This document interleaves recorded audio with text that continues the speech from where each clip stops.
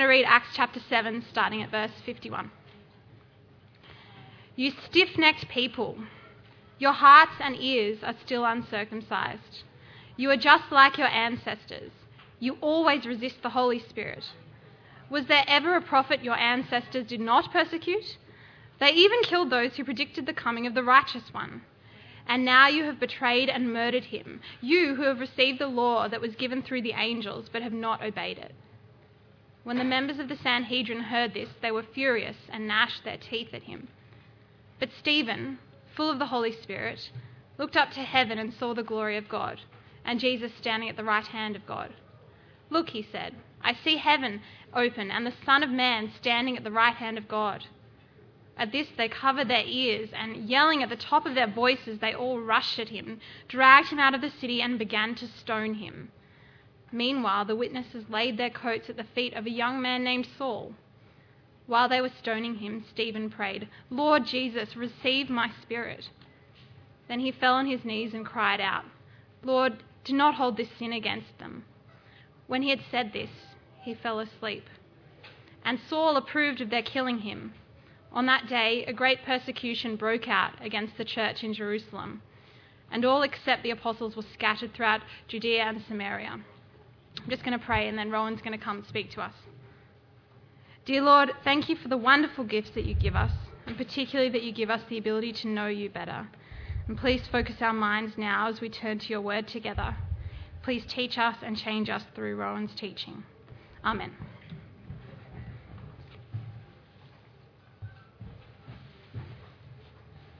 We're thinking today about the persecution of those who claim to be followers of Jesus. This has been an issue in church history and Christian history, the world history, for many, many centuries, but it's been brought to the fore this year, really, through the actions of the ISIS or ISIL group, when, with a lot of YouTube action, they executed quite a number of Christians, either by beheading or shooting. It happened at least twice this year. And because of their use of social media, that has really come to front and centre in our media. And the first thing to say about persecution is no one should ever be persecuted for their faith. Don't you agree with that? No one should be ever persecuted for their faith. And the reality is, if we look carefully over world history, it's not just Christians who are persecuted for their faith. In fact, at times, I think tragically and wrongly, Christians have been the ones sometimes doing the persecuting. You don't have to delve right back in the past to find out, even this year. I don't know if this story came across this story. You read the heading, Boko Haram violence, and you might think, right, the Boko Haram, which are sort of an Islamic extremist group, they're committing more violence. That's not what this article is about, as the subtitle makes clear.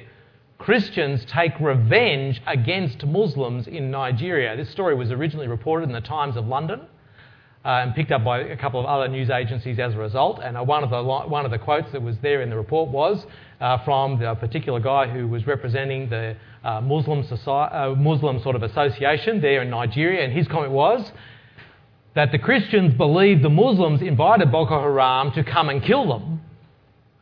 So now it's vengeance, he said. And every Muslim is now the target of these Christians seeking revenge. Now, may I just say straight up and down, no one bearing the name of Christian who really is a follower of Jesus will be into seeking revenge. And the reason is very clear, because Jesus himself said, love your enemies, do good to those who hate you, bless those who curse you, and pray for those who mistreat you. There's no way you can claim to be a follower of Jesus, this Jesus, the Jesus of the New Testament Scriptures, and decide to go and persecute someone else for their faith. It's just not possible. It's just not on. You can't do that and be a follower of Jesus. But the reality is, around the world, there is much persecution of people of faith, and there is much persecution of Christians for their faith. And that's the issue that we want to explore a bit today as we look at the book of Acts. But to bring you up to speed, just to give you a little bit of the sense of the scale of the problem of persecution of Christians, I'm going to show you a super short video. This comes from an Australian organisation called Open Doors. This is what they call their World Watch List, which has just been released for this year. And let's just watch this just 2-minute video to open your eyes. So the reality is persecution of Christians is happening today around the world, and it's been happening to Christians for the last 2,000 years. It's quite a big deal. What we're going to explore today by looking at these opening chapters of the book of Acts is this whole reality of the persecution of Christians and try to understand it a little bit better. Now, if you were here last week when I was talking a little bit about these opening chapters of the book of Acts, you might remember that I said that in these opening chapters of the book of Acts, from chapter 2 through to chapter 7, there's a bit of a cycle. Luke tells the story of the early Christian church through this cycle where the new believers in Christ, what do? They believe that Jesus is the Lord of all, the one through whom you can only be saved. So they proclaim the message of Jesus. As a result of that proclamation, what happens? Well, some people don't like the message, and so the Christians are persecuted. As a result of proclamation comes persecution. However, also because of proclamation, some people hear the message and actually accept it. They go, well, right, okay, yes, I now believe that Jesus is the Lord of all, the Saviour of all those who believe. So they put their faith in him and they join the new Christian community. And so then Luke puts in a little description of their life together. So as you follow the narrative, you get this cycle. Preaching, persecution, a picture of their life together, and one of the things they are doing in their life together is proclaiming Jesus, and so the cycle goes. And I showed you last week that cycle happens, I think, 4 times in the opening chapters of the book of Acts, from Acts chapter 2 through to the beginning of chapter 8. And last week we looked at a little bit from the life together moments to try to get a bit of a picture of what is this life together of the new Christian community about. Today we want to look at the idea of persecution that happens to this Christian community in these opening chapters. Now what you see, if you look in all of these particular places, in chapter 4, chapter 5, chapter 6 and 7, is that the persecution, as you go through the cycles in the narrative, the persecution is amping up. It's getting more severe as you go through these cycles. So you can see this if you look, say, at the very first cycle, when the apostles are preaching at Pentecost and thousands of people come to faith in Jesus, there's actually no opposition to the message in the way Luke records that narrative. They preach, lots of people come to faith, and they have then Luke describes their life together, which we looked at last week. That's what happens. But the next time that Luke records them preaching, it's in chapter 3 and 4. Peter and John, you might remember the story, we looked at it earlier in the year. They're going to the temple, and there's a guy there who's lame, and in Jesus' name, they heal him, and then they preach the message about Jesus as a result to the crowd, and the authorities in chapter 4 get very upset. And so what they do is they grab hold of Peter and John, they throw them in jail overnight. The next morning, they bring them out, they question them, and Peter and John say, well, we're just going to keep preaching in Jesus' name because we've got to obey God rather than you. And the authorities don't like that, but they threaten them. Don't do this again. Don't do it again.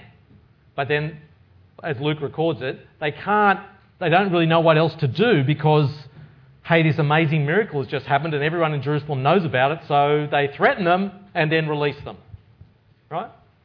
That's the beginning of the persecution of the Christians.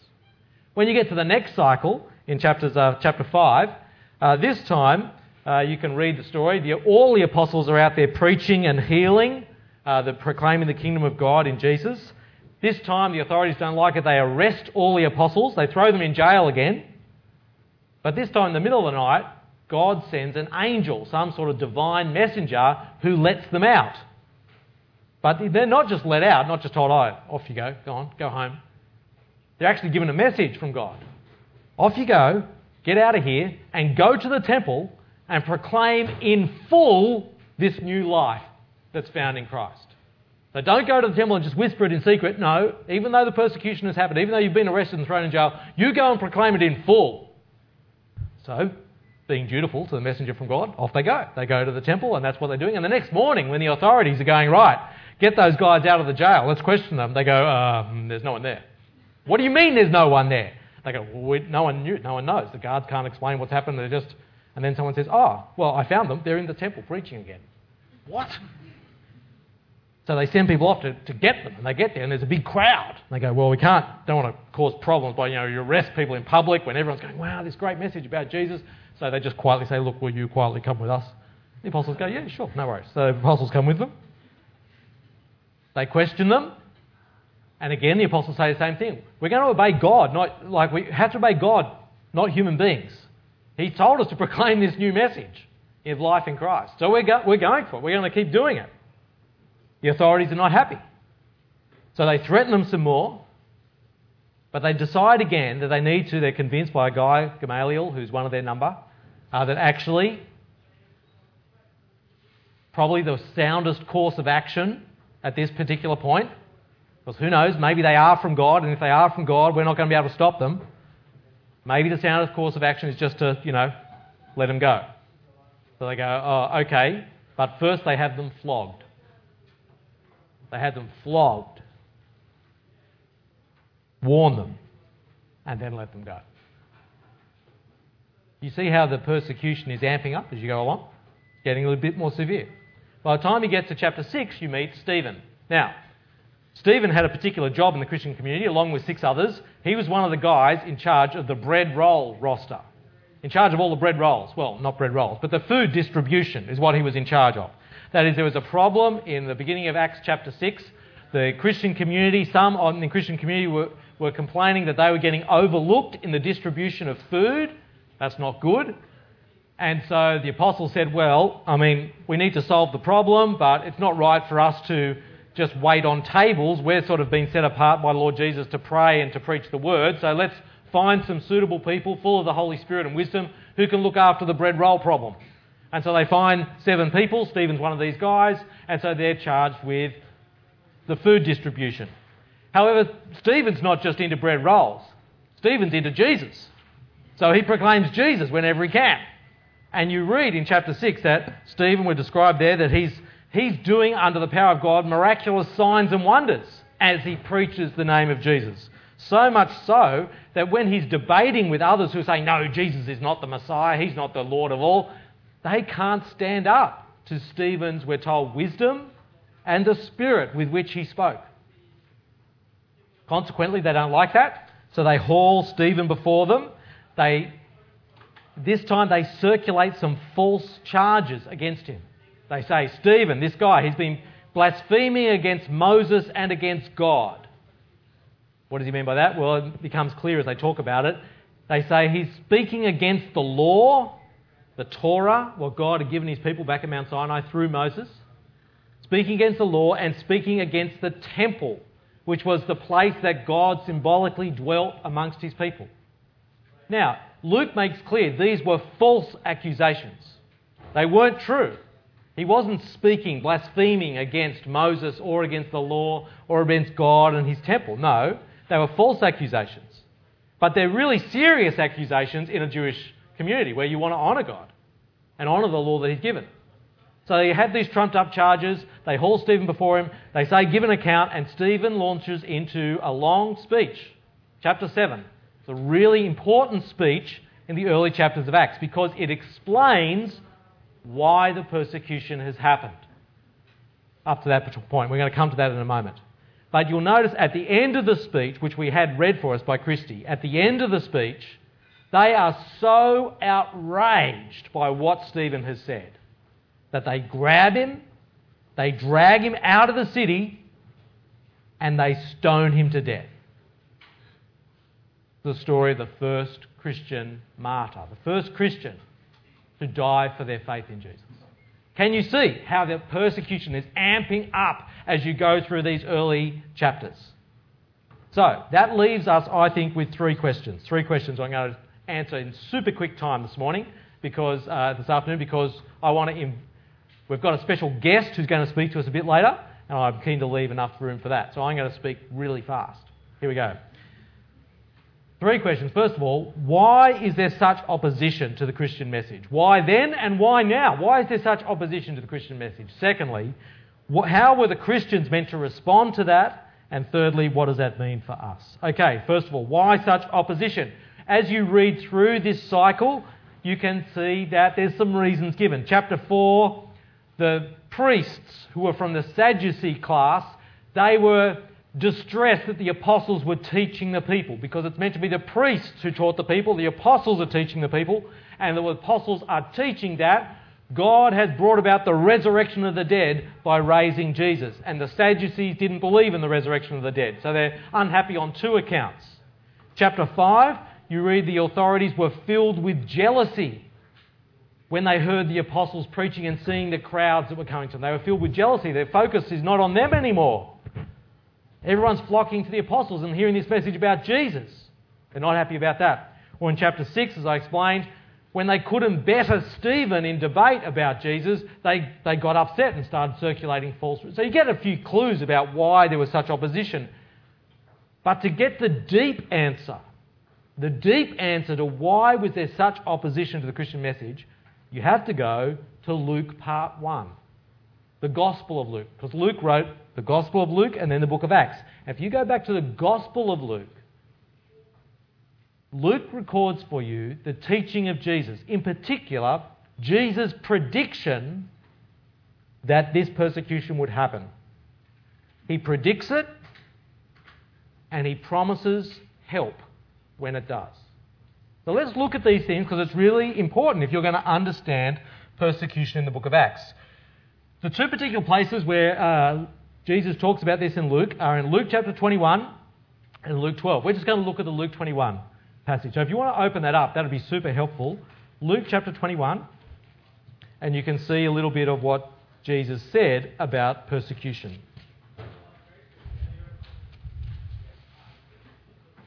Luke 21, looking at verses 12 to 19.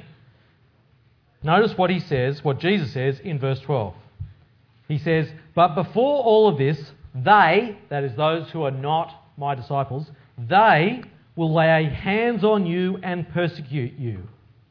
They will deliver you to synagogues and prisons." That ringing bells from what we've already heard about in the book of Acts.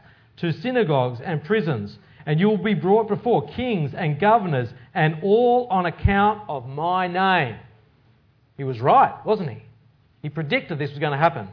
Jump down to verse 16 and 17. He says, "You will be betrayed even by parents, brothers, relatives and friends, and they will put some of you to death." We saw that this morning with Stephen. And then he says, he gives the deep reason. He says, "All people will hate you because of me." All people will hate you because of me. As he says elsewhere, they will hate you because they hate me first. Now you might think, well, is that really true? Like if we went out just now, we just sort of took our little clipboards and we go out into sort of the uni and go over to Wentworth, level 4, and talk to people there, or down Eastern Avenue, you just said, let's survey people. And we say, do you hate Jesus? Well, my guess is actually there's going to be a significant proportion of our campus who've never even heard of Jesus, actually, because 1 in 10 students at Sydney Uni come from mainland China, 1 in 5 in total come from overseas, and there's a good number of people who come to this study at this uni who've never heard the name of Jesus. So maybe the first question should be, have you ever heard of Jesus? Which is why the EU's focus ministry, reaching out to international students, is so important, because you're starting a long way back to try to introduce people to the Lord Jesus. But if they say, yeah, I've heard of Jesus, then we say, right, well, do you hate him? The chances are they're just going to go, well, no. I mean, I don't hate Jesus. I mean, I'm cool with him. He's cool with me, I guess. I don't hate Jesus. What are you talking about? I don't hate Jesus. You know why people don't hate Jesus? It's because they don't know him. If you really know Jesus, the Jesus revealed in the New Testament historical documents, if you really know this Jesus, you either love him You love him because you realise this man is the only way I can truly be right with God. This is the man who promises me eternal life, who pours out his Holy Spirit into my heart, who makes him part of his own people. I love this man. You either love him or you hate him if you really know him. You hate him because you go, this man Jesus claims to be Lord of all. He claims to have authority over all things in heaven and earth, including me. He claims that I should give my life up for him, to follow him. And you know what? I don't want to do that. I just don't want to do that. Stuff you, Jesus. You can do whatever you like, but that's not me. I'm not going to do that. You love him or you hate him if you know him. And Jesus says, all people will hate you if you're a Christian person because of me, because of his claims. And people just don't like it. So, that's the deep reason. The deep reason. And that's reflected in Stephen's speech, actually, when he gives a defence and explains why God's Old Testament people, the nation of Israel, why were they so opposed to this message about Jesus?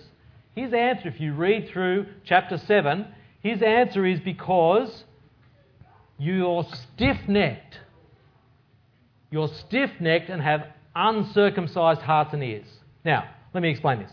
So in chapter 7 of the book of Acts, basically, Stephen gives a summary of the whole of the Old Testament.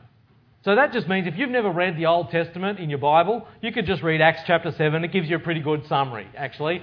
Pretty much it's all there. Well, except for creation, which is a bit of a problem. But the rest of it is there, right? He just talks about the history of God's Old Covenant people, the nation of Israel. And you know what he says? He says, time and time again, you know what God's people did? They refused to listen to God, and you could see that they rejected his laws, and they killed the messengers they sent, and they rejected the deliverers that God sent. Time and time again. Now, this was not controversial, right? The Jewish leaders of the day, hearing that, go, yeah, that's right. I mean, that's what the Old Testament records, that God's people kept wandering away. But they would say, but we're not like that. We're the good guys in this story. We're the faithful remnant. We're the ones who love God and are doing the right thing. And the reason they get so upset is because at the end of the speech, Stephen just says, you know what our forefathers did? Well, guess what? You are just like them. You killed the righteous one. You killed Jesus. You've done just what they did. You're the bad guys in the story.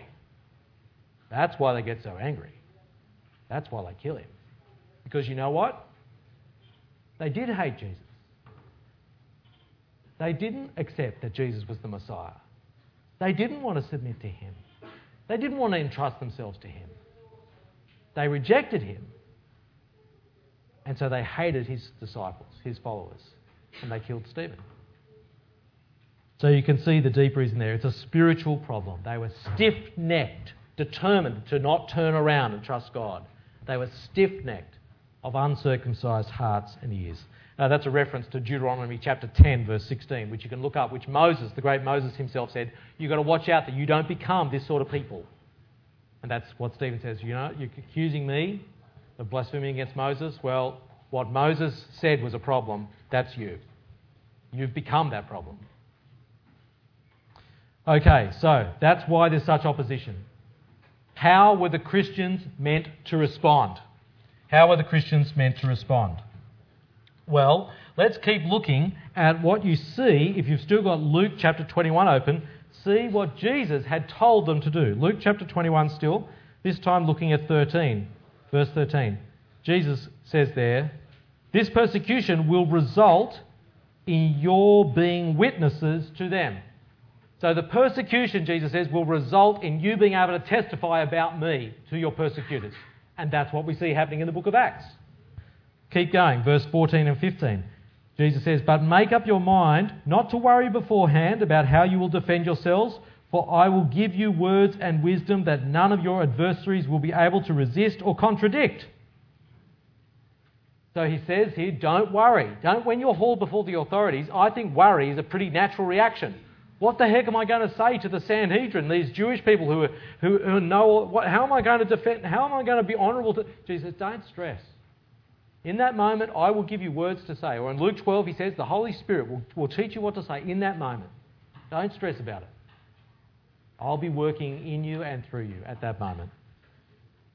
Verses 18 and 19, he says there, even though some of you will be put to death, verse 16, he says, verse 18, but not a hair of your head will perish. By standing firm, you will gain life. Now, he's just said some of them will die, but not a hair of your head will perish and you'll gain life. So well, he's not talking about physically, he's talking about eternally. He's saying, yes, you might be put to death, but you know what? You will live, even though you die for my name. You will live. That is, there is hope, a sure promise of eternity. And that enables you to stand in the moment for your faith in Christ. So you can see there are a few different things. He says it will result in witness, the words will be given you, there is hope of eternity. Conclusion, he makes clear in Luke chapter 12, verses 4 and 5, he says, just don't be afraid of these people. You don't need to be afraid of them, even though it's a scary prospect. And then that's reflected, I think, in the book of Acts. That's what reflected in what you see them doing. In fact, Stephen, at the very point of his death, what is he doing? What's the last thing he says in Acts chapter 7? He says, Father, forgive them. Father, forgive them. He prays for those who are persecuting him. This is exactly what Jesus had told us to do. Love your enemy. Pray for those who persecute you. That's how the Christians are to respond. Now, it's pretty gutsy, right, to respond to persecution like that. You think, gee, I don't know if I could do that. Well, the good news here in the book of Acts is very clear that it's God who works that sort of brave, courageous, bold response in you. It's the Holy Spirit that empowers you to do that. You can see this if you go back to the first instance of persecution in the book of Acts in chapter 4.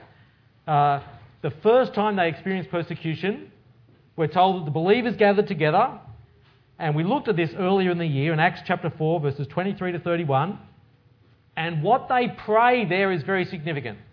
It gives you a bit of a model, a paradigm for how Christians are to respond to persecution. In chapter 4, verses 23 to 31, they pray to God, thanking him for his sovereignty, his control over all events. They acknowledge that persecution was predicted, that this is not a surprise that it's happening. But then they say, Lord, consider their threats. And you might finish the prayer by going, consider their threats and get us out of here. That's not what they pray. They say, consider their threats and fill us with boldness to keep doing the stuff that's getting us into trouble.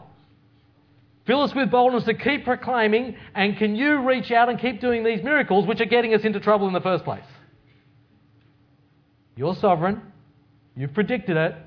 Now give us courage in the face of their threats.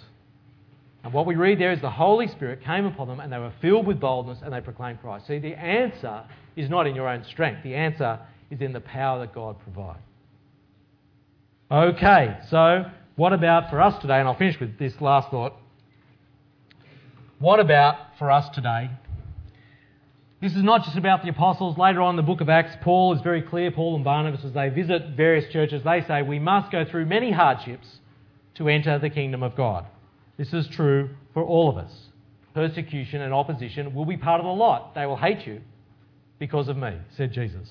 And as we saw before, it's a reality for many Christians around the world today. And if you're not really informed about that, can I encourage you to look up any of these three different websites, opendoors.com.au, which was where we looked before about the World Watch List, or persecution.com, which is Voice of the Martyrs, or persecution.org for International Christian Concern, all of which are trying to help educate you about persecutions of sisters and brothers in Christ around the world.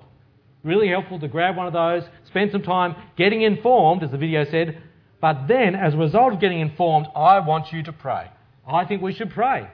We should pray for the deliverance of our brothers and sisters in Christ. Because even though God says, yes, the persecution happens under my sovereignty, and Jesus says, yes, it will result in you being able to witness for me, it is still an evil thing that people be persecuted for their faith.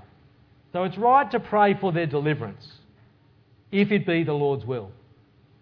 But also, I think we need to pray that they would have great boldness from the Spirit to stand firm and proclaim Christ in the face of the persecution. But when you're praying that for them, can I encourage you finally, pray it for yourself. Pray it for yourself. Pray it for our campus. Pray it for brothers and sisters in your church and in the EU, that we might be bold for Christ in the power that His Spirit gives. Because I know that you probably don't experience the sort of persecution we've been talking about today. Some in the EU do, actually. Depending what family you come from or cultural group you come from, when people come to Christ, sometimes they experience real persecution. They're excluded from the family.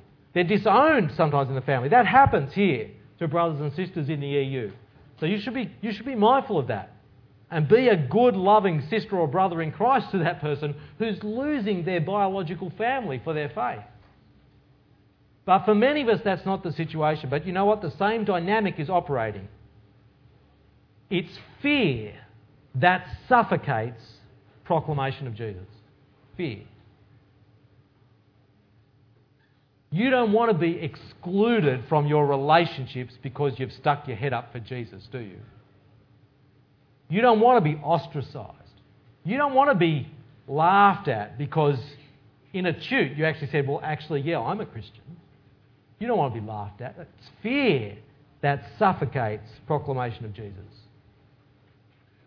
Same for them, same for us. What's the antidote to that fear? It's the Spirit. The Spirit of the Lord Jesus in you, active amongst us.